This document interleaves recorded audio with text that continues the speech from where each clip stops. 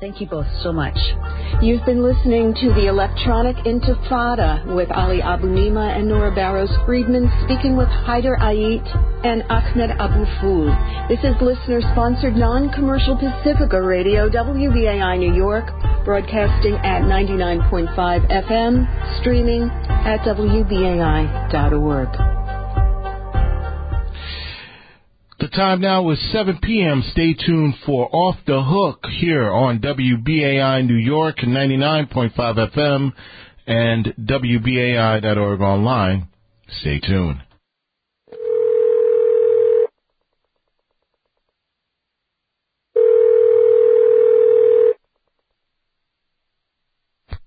The number you have dialed is invalid. Please check with your international operator. O número marcado é inválido. Por favor, consulte seus operadores internacionais. We're sorry. The number you have reached, 99.5 WBAI, is now off the hook.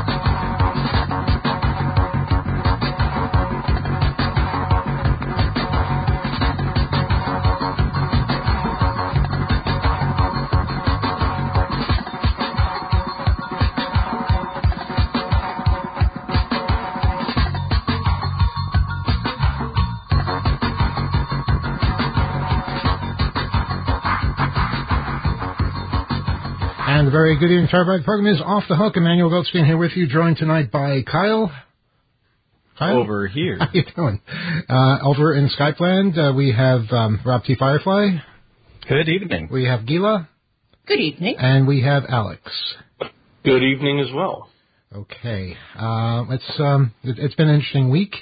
Update on all the Hope business we were talking about last week. We are still working on getting more people involved, but we've had some amazing meetings since last week with core organizers and staff people from all over the world. And I realized, I was worried last week that we weren't getting a stronger response as we're used to, but after having conferred with all the different people that we are so lucky to have working with us, it's going to be an awesome event, regardless. No matter how many people are there or aren't there, we are going to have some incredible things going on. So, looking forward to the conference coming up July 12th through the 14th at St. John's University, Hope XV, or 15th Hope Conference. Hope being Hackers on Planet Earth. There's going to be more information tomorrow on the 2600.com webpage. And also, if you go to that webpage, you'll see a link on the top of it right now that'll take you to our overtime show that follows this show on YouTube.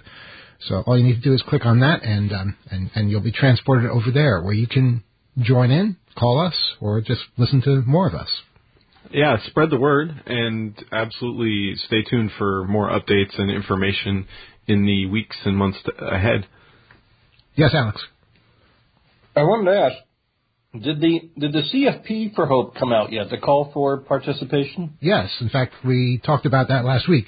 You were there. That's right. This is the problem. We can't communicate. Yes. Well, the call for participation has been out for about a week now. And we've. I'll tell you why. Because I was looking for it in my inbox to forward it to somebody who wanted to participate, and I couldn't find it. Well, okay, that's a good point. We sent out an announcement saying that the CFP was out. We didn't send the CFP to people. Maybe we should do that. Maybe that's a better idea. That was my question. Yeah, did the official CFP come out? Well, it came out. It came out, but it came out on the Hope.net website. So what you're saying is that it's better if we take the CFP, make copies of it, and send it to thousands of people instead. Yeah. Okay. I mean, I wouldn't say hard copies, but email is fine. Well, yeah, we'll fire up the digital Xerox machine and take care of that. All right, very good. I look forward to it. No, that's a very good suggestion. And these are the things we're bad at, Alex. You know, we are not good at marketing ourselves. We are terrible at that. You know, and I'm not really, that upset that we're terrible at that, but it does hurt us because so many people come to me and say, "When's Hope?" And Hope was last week. They don't know about it, or they think it's in odd years when it's in even years and things like that. So for now, Hope.net is where you get all the information. 20storm.com, you'll also get information there, and we will be updating people quite a bit in the weeks ahead. Hey, some news. And by the way, we have a special guest coming on in just a couple of minutes, so it's going to be pretty awesome and interesting. We have, Carlos, is everything okay? You're looking at computers and checking things. And everything is great. You have a crisis look on your face. No, it's okay? How would anyone know that? I don't know, but I know there was something going on with connections, and it's all sorted, though, right? I don't have to panic about this. It's smooth sailing. This is radio, E. I know that. In fact, there's a big sign that says, "Don't panic, it's only radio." When we get online, that's when we panic. All right. So, you remember the trial, the DECSS trial back in the year 2000 that I got hauled into court for? That was a lot of fun. We've been looking to do something like that again. The closest thing so far, though, is that my judge, Judge Lewis Kaplan, has been in the news lately, so he's getting to have all kinds of fun in the courtroom still. Today, he threatened to throw Donald Trump out of the court. My judge did this. I like to think that I was a good influence. I like to think that there was something about the way I conducted myself that gave this guy the courage to stand up to one of the biggest bullies that we've ever known. Now, he said, and there's news accounts of this everywhere, Lewis Kaplan is the judge. He said, "Mr. Trump has a right to be present here. That right can be forfeited, and it can be forfeited if he is disruptive, which is what has been reported to me, and if he disregards court orders." So during this particular trial, I'm not even sure which one this is. There are so many of them, but it's I think it's the sexual harassment and abuse trial. One of those. There's several of those too. I don't know. Yes. You need a chart to keep track of all this. But basically, after an initial warning, Trump could still be heard making remarks to his lawyers, including, "It's a witch hunt, and it really is a con job." This is while his victim is testifying, basically accusing him of sexual abuse. He's already been found liable for this. The Judge Kaplan, then said, "Mr. Trump, I hope I don't have to consider excluding you from the trial. I understand you're probably eager for me to do that." And Trump said, "I would love it." He shot back, "I would love it." And Judge Kaplan said, "I know you would like it. You just can't control yourself in this circumstance, apparently." And apparently that's where it stopped. He didn't throw him out, but he got right up to the edge of the cliff. Just didn't do that final push. And I'm hoping Judge Kaplan, look, I know we've had our disagreements in the past. All right. You basically ruled against me. I was upset at the time, but I've gotten over it. It's been 24 years. But now I'm hoping that you can find it within yourself to kick that guy out of your courtroom tomorrow, if he's there, or whenever he misbehaves next. Go ahead, Alex. Well, I will tell you this, E, and if I recall from the DCSS trial, because I was there for quite a bit of it, and it was, in fact, it was before I was a lawyer. It was a couple of years before I became a lawyer, but it was one of the things that was actually quite inspiring to me. And one of the things that I think was really like an exhortation for me to become a lawyer. So it was part of those were some of my very formative years. But I remember you playing some silly games with Judge Kaplan yourself, as a matter of fact, when he had ruled that an injunction was to be put in place. If I recall correctly, you were enjoined from posting a link on the 2600 webpage that would link to the source code for DCSS. And for listeners that don't recall from 24 years ago, DCSS stands for D Content Scrambling System. The Content Scrambling System was the encryption system that was used on DVDs, which were essentially a monument to stupidity. And it was a teenager, I believe, from Norway who came up with this code from DCSS. So Judge Kaplan said, if I recall correctly, and I might be recalling incorrectly or slightly incorrectly, that you weren't allowed to post a link on 2600.com. It wasn't just a link. It was many links. It was links to where DECSS was hosted all over the world. And yes, right. we had sort of a directory there. Right, that's right. Yeah, so you weren't allowed to do that. So he enjoined you from posting this so people couldn't access the source code. So what you did was you just removed the hyperlink. Excuse me, if I may, I complied. That's the first thing you need to say, Alex. I complied with the judge's or Judge Kaplan's orders. Unlike Trump, I complied. All right? Yeah, as minimally as you possibly could. I mean, that was definitely like coming close to the line there, I got to say. Well, what did I do? I mean, I didn't have links up. I was told not to have links on the website. Right, so everybody could see the link, see what the link was, Control-C and then Control-V it into their browser bar, and then access the same materials. So I can't control what people do on their computers, all right? Now, the judge told me not to put links up, all right, and I took the links down. Then we put up a list of website addresses, and that seemed, nobody told me to take that down. Yeah, I mean, this was a lot of fun. It was so much fun. Being sued, you got to try it. You got to try it a few times. It's something else. And that was the year we were getting sued by everybody. You know, all the motion picture companies, the NFL for some reason got involved. And then Ford decided to sue us on top of everything else. So it was crazy. We won that one, though. But, again, Judge Kaplan, good to hear he's still practicing. I can't believe he was old back then in 2000, yet he's still on the bench. And I mean this with all due respect. He seems to be as capable as ever, and hopefully this time he'll get it right. I think so. Look, I think he's a great judge. He's tough. He's no nonsense. And also he's kind of fun to be in front of as a lawyer. And also with respect to the DMCA, that's still very, very much in the news and in the courts. And in fact, I'm involved in a DMCA case right now that involves Altice and Sony and BMG. And it's just, nonstop fun. 24 years later, here we are. Still litigating in federal court over the DMCA. That is something. That is incredible. Any other news from the world of technology? Anything interesting happening?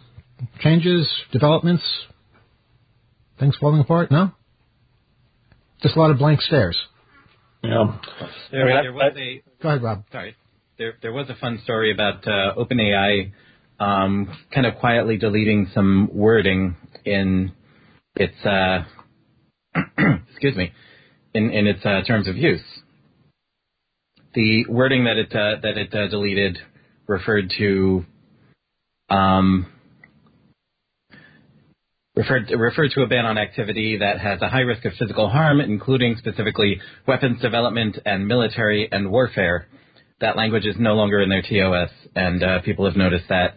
And wondered just what military applications are in the works for things like OpenAI. Yeah, I heard that story, and that was pretty disturbing that suddenly that was just left out.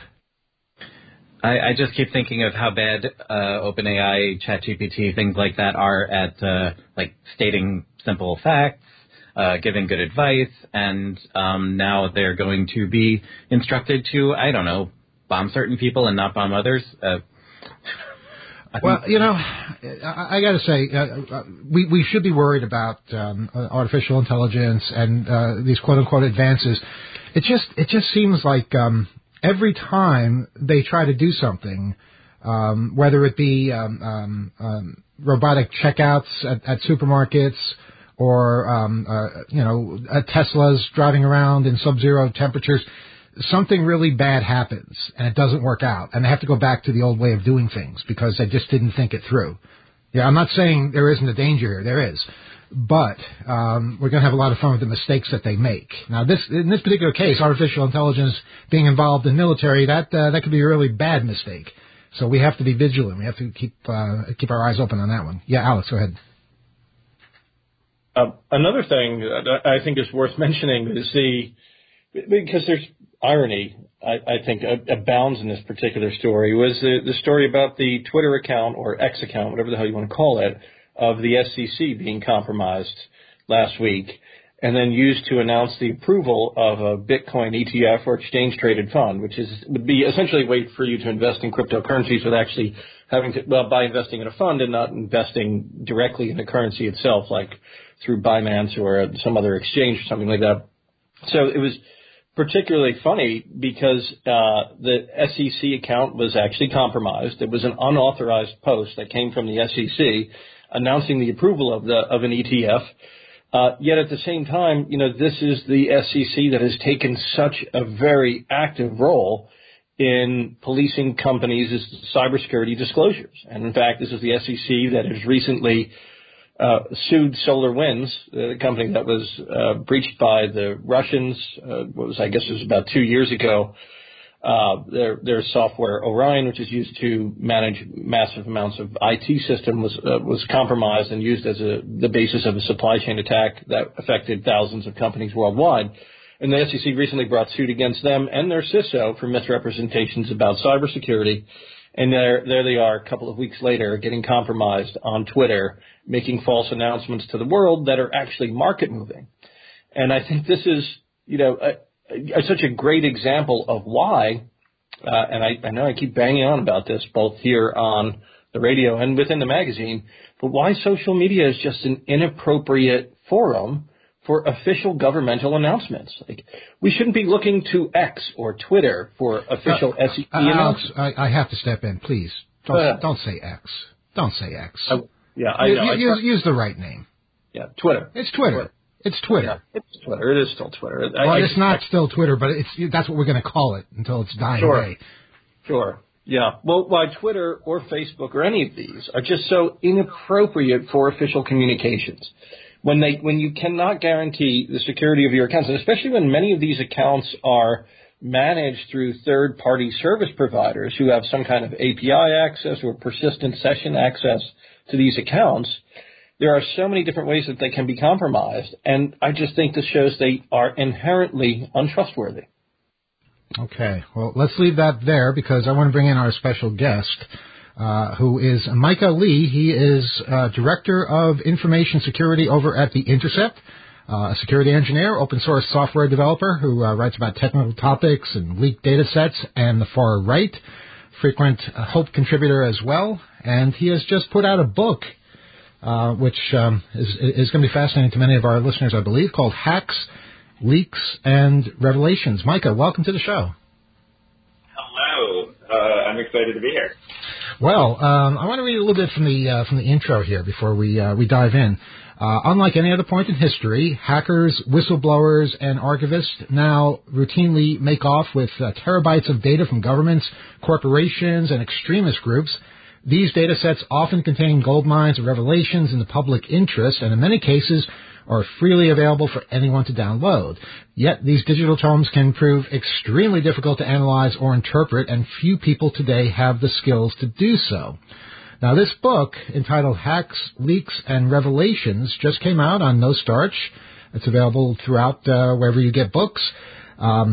Micah says he wrote it for journalists, researchers, hacktivists, and anyone else who wants to learn the technologies and coding skills required to investigate these troves of hacked or leaked data. So this is not only a book, this is an incredible tool from what I'm hearing. First of all, Micah, congratulations on getting this done. Thank you. Yeah, it's my first time writing a book. It turns out it's a lot of work. Now, can you give us a specific or even a theoretical example of leaked data being made available to people who don't have the necessary skills to process it? What kind of vital details might they miss? I'll use a big example that I use throughout the book, which is the BlueLeaks data set, which was basically it was dumped on the internet in 2020 in the middle of the Black Lives Matter uprising. Anonymous took credit for hacking hundreds of different police websites. Most of them were fusion centers, and they all basically had the same kind of shoddy web application, and they were all hosted in the same place and stuff. So they hacked them all, and it was 270 gigabytes of data. And this data basically includes a whole lot of stuff, but a lot of it that I was interested in was a lot of like police misconduct around spying on the Black Lives Matter activists, and also around like fusion centers and how they work and how they, sometimes even spread disinformation to local cops and things like that. Wow. Yes. Now we heard about BlueLeaks, and that's prominently featured in your book. Most of BlueLeaks, you claim, has not even been reported on yet. There's all this 270 gigs of data, and it hasn't even been processed. Yeah. So when that was happening, I spent a whole lot of time looking in one little corner of BlueLeaks, the NCRIC folder, which is the Northern California Regional Intelligence Center, which is my local fusion center. So I spent a lot of time looking at that. A few people in like Austin, Texas looked at the Austin Fusion Center. A few people in Maine looked at the Fusion Center. But there's just so much more than that. It's all across the United States. And for the most part, most of it hasn't even been reported on, which is interesting. And actually, like, I noticed that in the last few weeks, there's actually been a few new stories coming out of BlueLeaks, even though this was from 2020, including like The Guardian in December posted a story that was like U.S. police agencies took intelligence directly from IDF leaked files show. Wow. And it was, so I guess training materials about Muslim extremists were taken from, IDF and pro-Israel groups. And so there's still stuff in there. And I'm hoping that more people will look into their local police. Now, you, if I'm not mistaken, got your start working with this kind of thing with the Snowden Archive. Is that correct? Yes, it is. The Snowden Archive was the first data set that I started working with, and also kind of how I accidentally fell into journalism. While Snowden was leaking documents, I actually was working at EFF.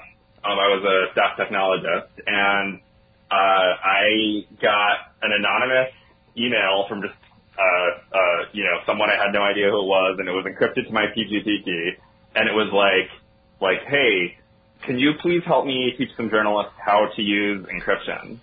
And I was like, okay. And so I ended up teaching some journalists how to use encryption, and it turned out that I was talking to Edward Snowden, and I ended up kind of doing a lot of the communication and security work for the Snowden leak. And so after The Intercept was founded, Laura Poitras was like contacting me and being like, would you like to come work with us and do, this security for journalists full time? And then I started, after I started working at The Intercept, I also kind of did a bunch of journalism myself. I didn't really, I was never trained in it. I didn't really expect it to happen, but it's very interesting, and I like it. So you weren't a journalism major or anything like that? No. I was actually a college dropout. Okay, but good for you then. Thank you.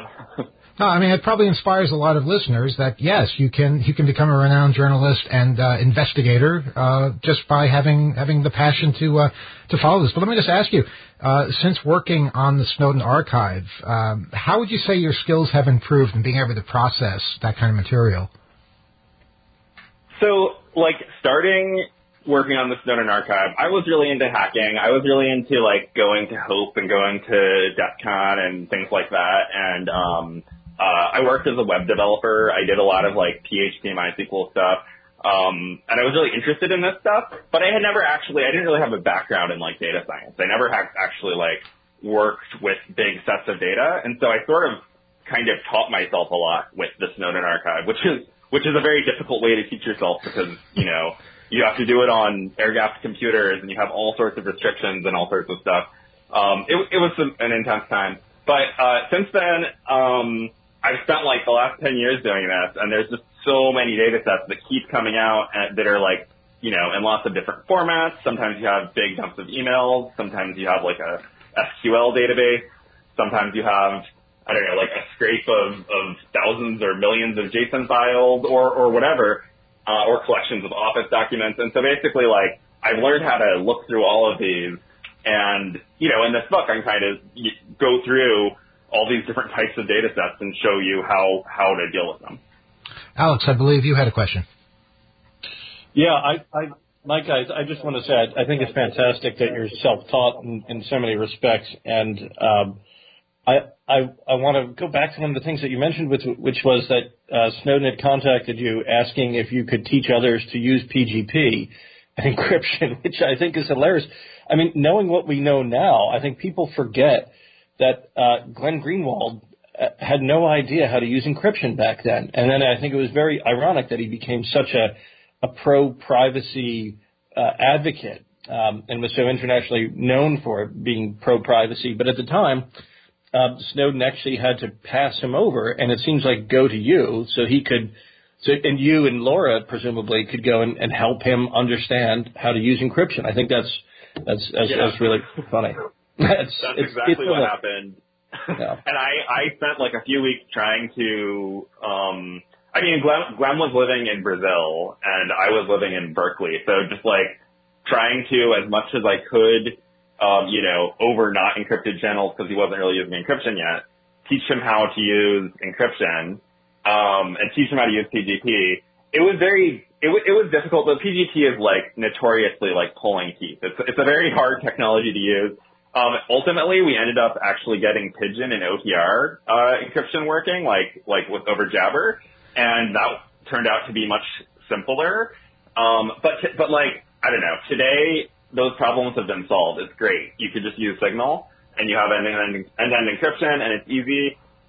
Security is much better today than it was in 2013, and I think a big part of that is thanks to the Snowden leak. Yeah, no doubt. And one of the other things I wanted to ask you about, in terms of working with these data sets, you mentioned the BlueLeaks data set. I think, if I recall correctly, that came from distributed denial of secrets, right? Is that where that was originally distributed? Yeah, it was. The group that claimed responsibility was anonymous, and they leaked it to distributed denial of secrets. And so I work closely with DDoS secrets. And so a big part about this book is that it teaches you how to look through data sets, but it uses real data sets as examples. And so all of the data sets that you download, like as you're following along, all come from DDoS secrets. And they're all public and available for everyone to download. But yeah, BlueLeaks is the big one that's from DDoS secrets. That's fantastic to know, because we've had distributed denial of secrets, DDoS secrets, on here a couple of times over the last few years, and they've always been fantastic. They do such great, fearless work. One of the issues that came up, and I guess, this had to be about 1.5, 2 years ago, was that in the immediate wake of the Russian aggression in Ukraine, the Russia v. Ukraine war starting, I don't know if you recall, there were these massive data leaks from Russian enterprises, from companies, from government institutions all around the world, and DDoS Secrets was putting them out there. But the problem that they had was that there just weren't enough Russian speakers. And with all these documents being in a foreign language, all of them being in Cyrillic, it became really difficult to separate the signal from the noise. Is this still a big problem, do you think, Micah? Yeah, this is definitely still a big problem. And I remember that a lot. I wrote all about the dozens and dozens of huge data sets that DDoS Secrets was publishing at the time. And I worked on this big international collaboration, looking into these data sets. I actually talk about it a little bit in the book. In fact, actually, one of them is VGTRK, which is a massive state-owned TV station or company full of TV stations across Russia.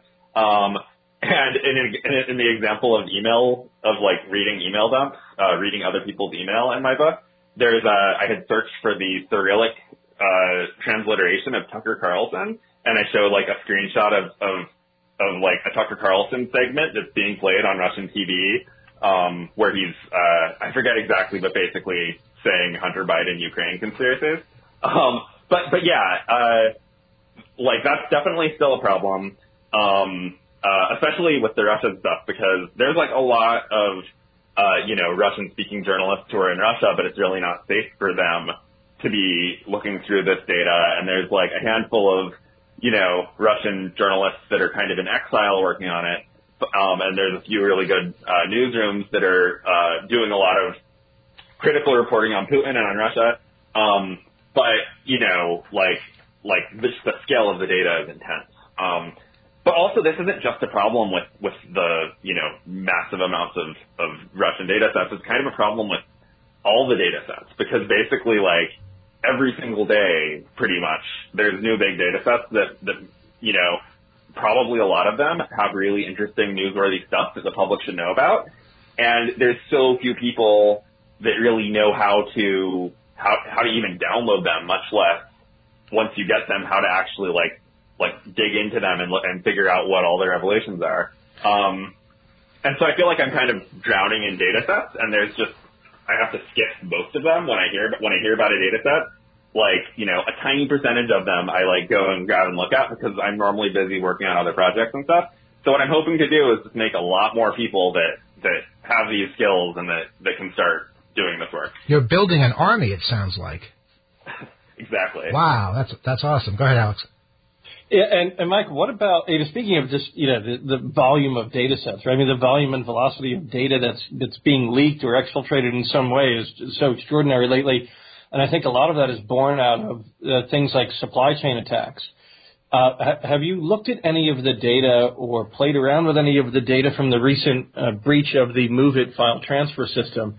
I don't know if you recall, or if our listeners recall, but the MOVEit file transfer system was hacked ostensibly by a Russian group by the name of Clop, which translates roughly to bed bugs in Russian. And MOVEit is essentially like an FTP program, or file transfer protocol program. And a lot of companies just left data in this FTP system, which had this universal vulnerability that was automated, that was the exploitation of which was automated by Clop.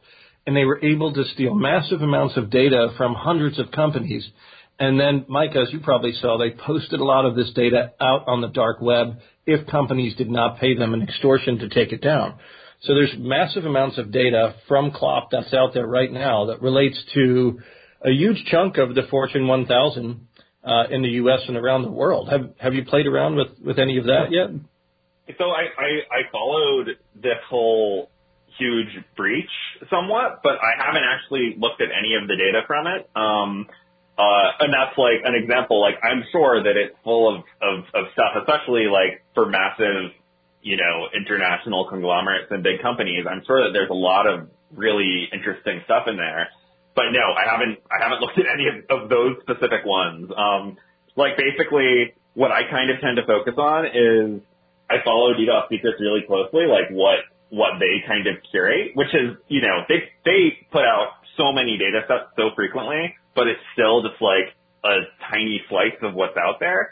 So I follow what they curate, and then also if people like reach out to me directly to, tell me about something, or to just privately send me data or something like that. But yeah, so I had heard about that. I followed it in the news, but I didn't actually download any of that data. Yeah. I'll tell you, in speaking of downloading, it's actually kind of funny what happened with it too, is because they had all the data available on the dark web. This is Clop. So everything was through a .onion site, and some of these data sets would be like 300 gigabytes, huge amount of data. It's not going to work over a Tor. I mean, it's going to work. It's just going to take you weeks. Well, exactly. And And companies themselves whose data were released, I've represented a number of them, and it became impossible to get the data and then to validate that it was in fact their data or even try to figure out what the hell was in it until Clop got wise to the fact that their download system was horribly broken and they created torrents for these companies' data. So that was how they solved it.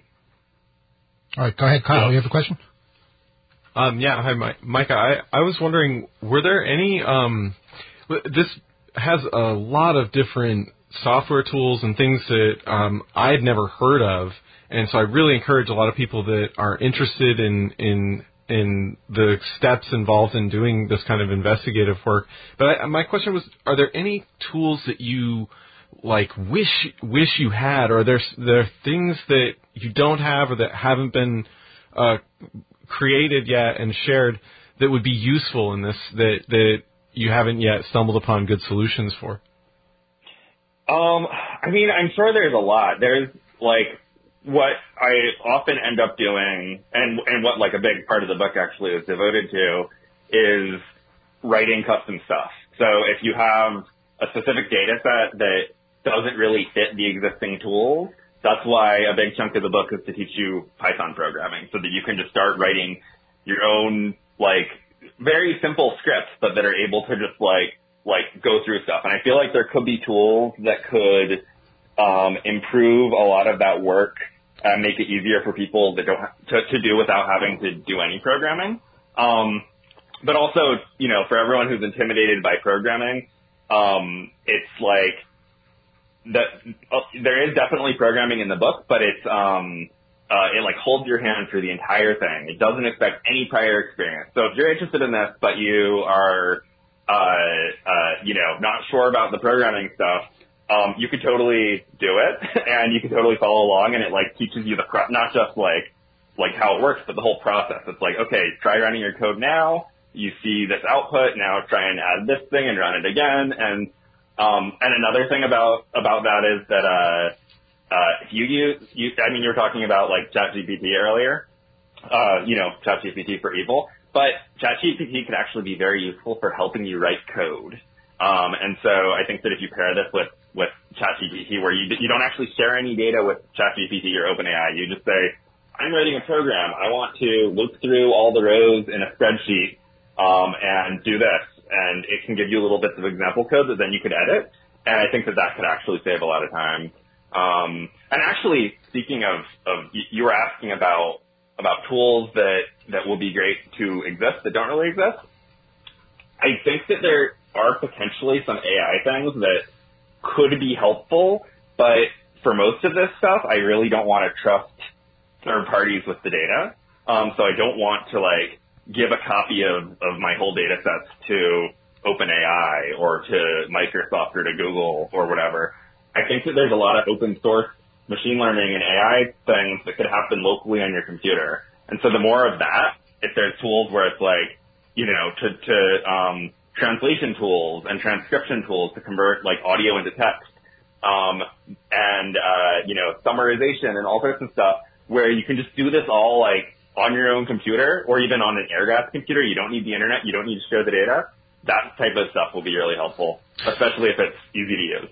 You're listening to Off the Hook on WBAI. We're talking with Micah Lee, author of the just-released book, Hacks, Leaks, and Revelations, available at No Starch Press and all kinds of other places where you get books. Gila, you had a question. I did. Well, Micah, it's not even necessarily a question, but I really wanted to thank you as a person who is fascinated by data, but definitely, intimidated by programming. I was sitting there reading the introduction. I had the biggest smile on my face. I'm really excited to read this book. I had a twitch. I was reading the intro on my phone, and I'm sorry I didn't have a computer next to me because I wanted to start using the stuff you're talking about in the book. This is really exciting stuff to be talking about, and the way that you have kind of removed some of the barriers to entry, I'm really, really excited to sit down and do this, not least because of the real-world examples you're using, these data sets that we've been talking about here on this particular program over the course of the last couple of years are the real-world examples that are being used in the book. This is, I'm a programming neophyte. I will admit it. But I don't feel like this is something that is impossible or intimidating. So thank you so much for opening this all up to someone like me. I'm really excited to dive in more, Micah, and thank you. Yeah, absolutely. I'm really happy to hear that. One of the chapters that I had a lot of fun writing that is the data set that I believe you've probably talked about in this show is the Parler data set, which included a lot of videos from January 6th. But basically, this one, so on January 6th, 2021, when Trump supporters were trying to, subvert democracy and everything, they, stormed the Capitol building, and they all had their phones, and they all took videos of themselves doing it, and they posted those videos to this right-wing social network called Parler. And a lot of those videos had metadata with their GPS coordinates in it. So there was like a whole lot of stuff. After January 6th, the AWS, which is the Parler's hosting provider, announced that it was going to deplatform them and kick them off the service because they wouldn't moderate content that incited violence. And then also Google and Apple did the same for the Parler app. And an activist was like, oh, these videos probably contain a lot of important evidence about the January 6th insurrection. And she basically wrote a script to go through and download over a million videos, which was something like 54 terabytes of data from Parler over the 2-day period before they got taken offline.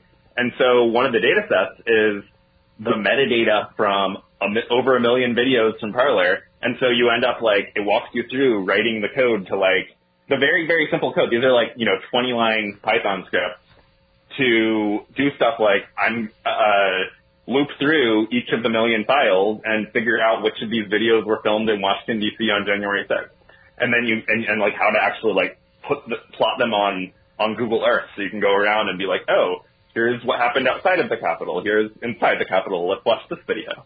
So, yeah, you could totally go ahead and do that using the book by following one of the chapters. And I'm really excited that you are so into the book. It's amazing. You give readers the opportunity to actually download genuine leaked data sets and show them how to extract information from them. You give them an opportunity to work with the Oath Keepers data set, which sounds really scary, but it's also super intriguing. And I can see this being a really popular project among the readers.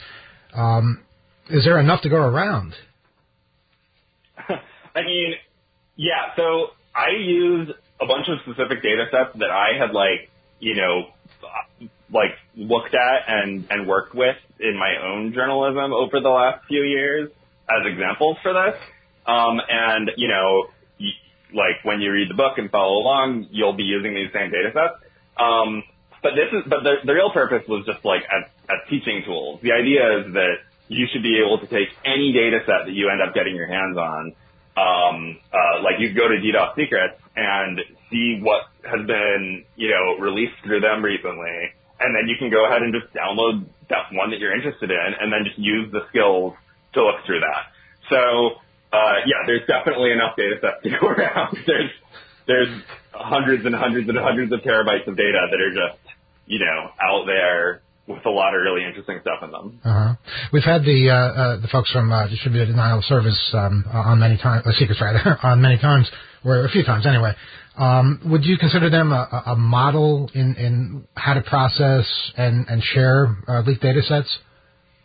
Yeah, I mean, I really like how they work, and I actually think that it would be great if it wasn't just them, if there was more organizations that did similar things, and it wasn't just this one group is all we have, because things have been kind of tenuous in terms, it's a tiny scrappy collective that, have very few, they have 2 paid staff and they live on a stipend, and I don't know, I'm always nervous about the future of it, and I think that, go ahead and donate to DDoS Secrets if you can. But it would be great if more organizations started doing this type of work, but, obviously there's a lot of risks. People tend to really not like it when you publish their leaked data.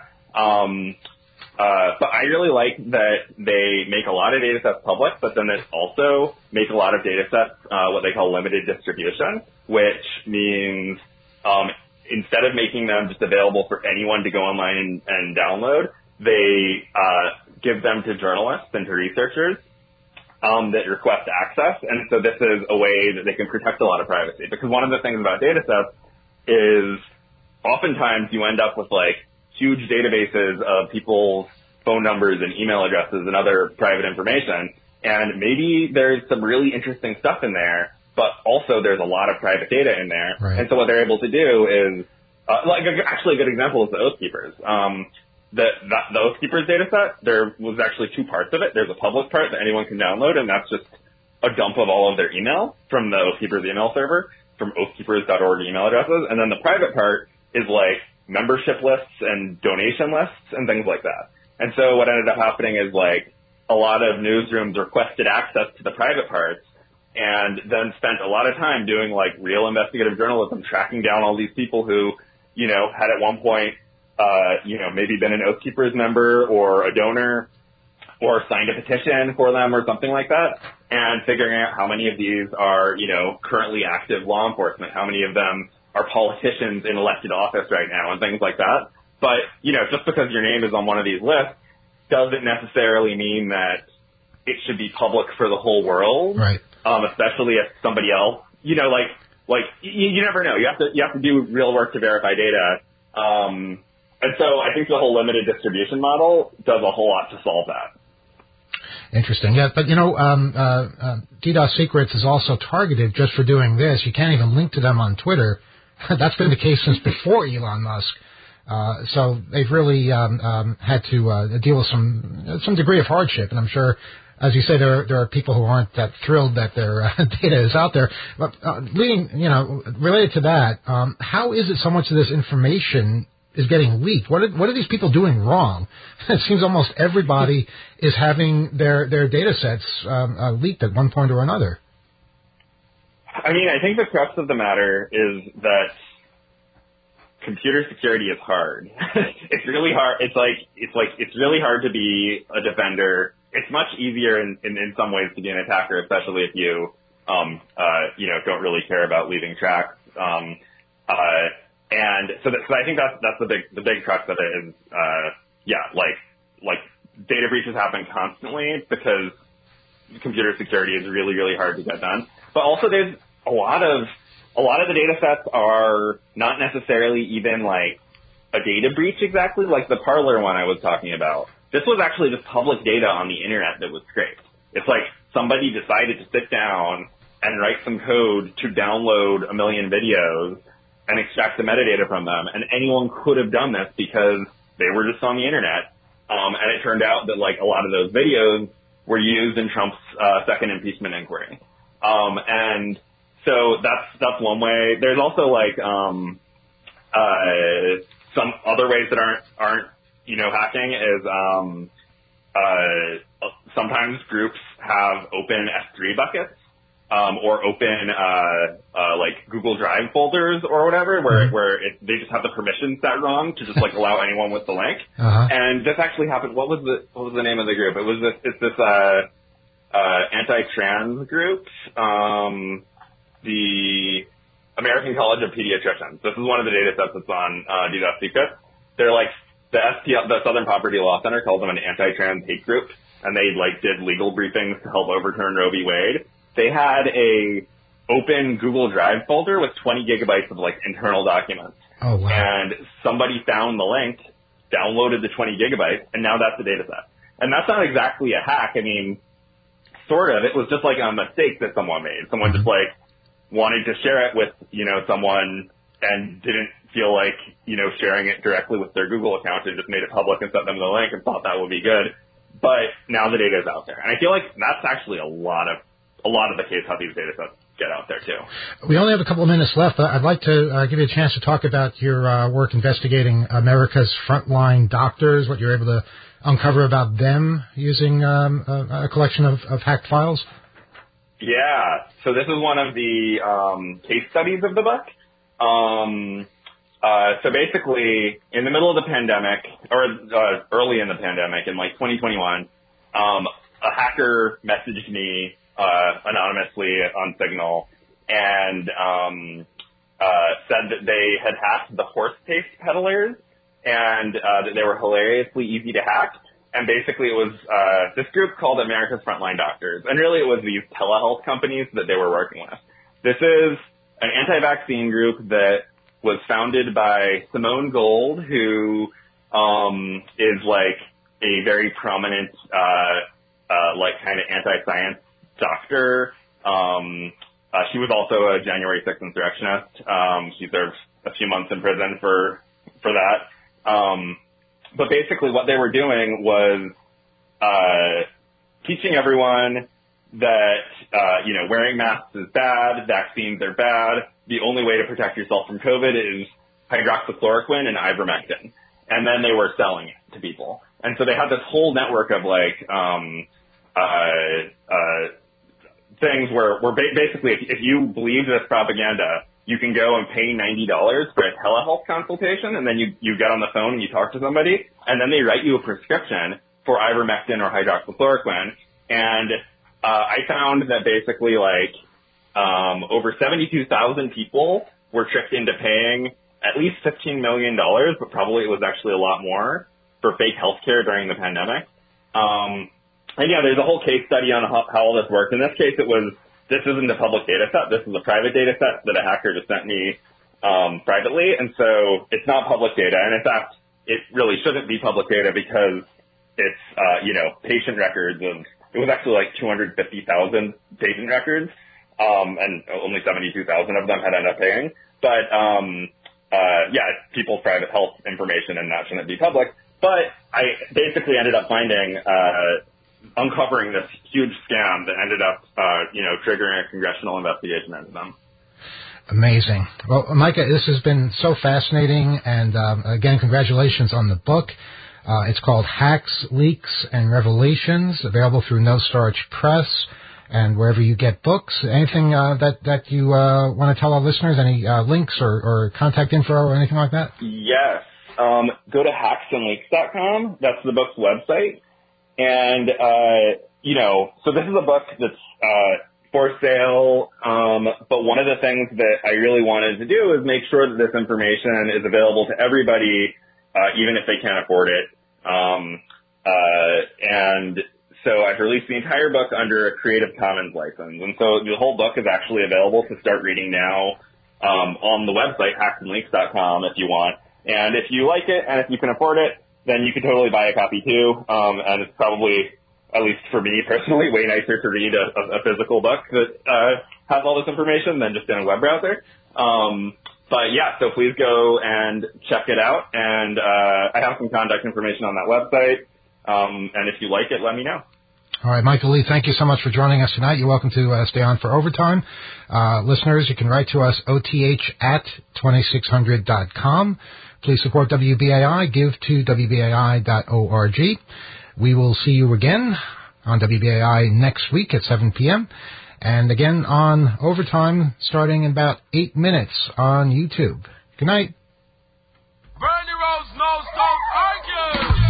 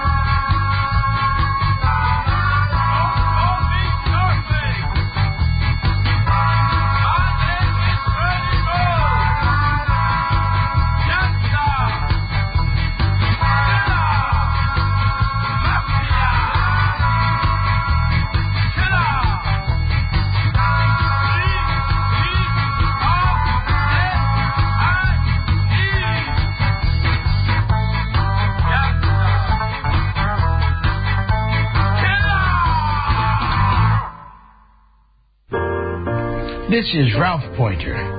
Join me and others every Wednesday, 8 to 9 p.m. Eastern Time on WBAI 99.5 on your radio dial. It would appear the human movement is such that at any moment in history, there are too few that understand possibilities of existence that would benefit all who inhabit this planet and are willing to act on this understanding. This program will feature that few. What are your views on these issues that impact your life today? What are your views on America today? What are your views on America's future? Can we talk? Call in 212-209-2877. Wednesday, 8 to 9 p.m. on WBAI 99.5 on your radio dial.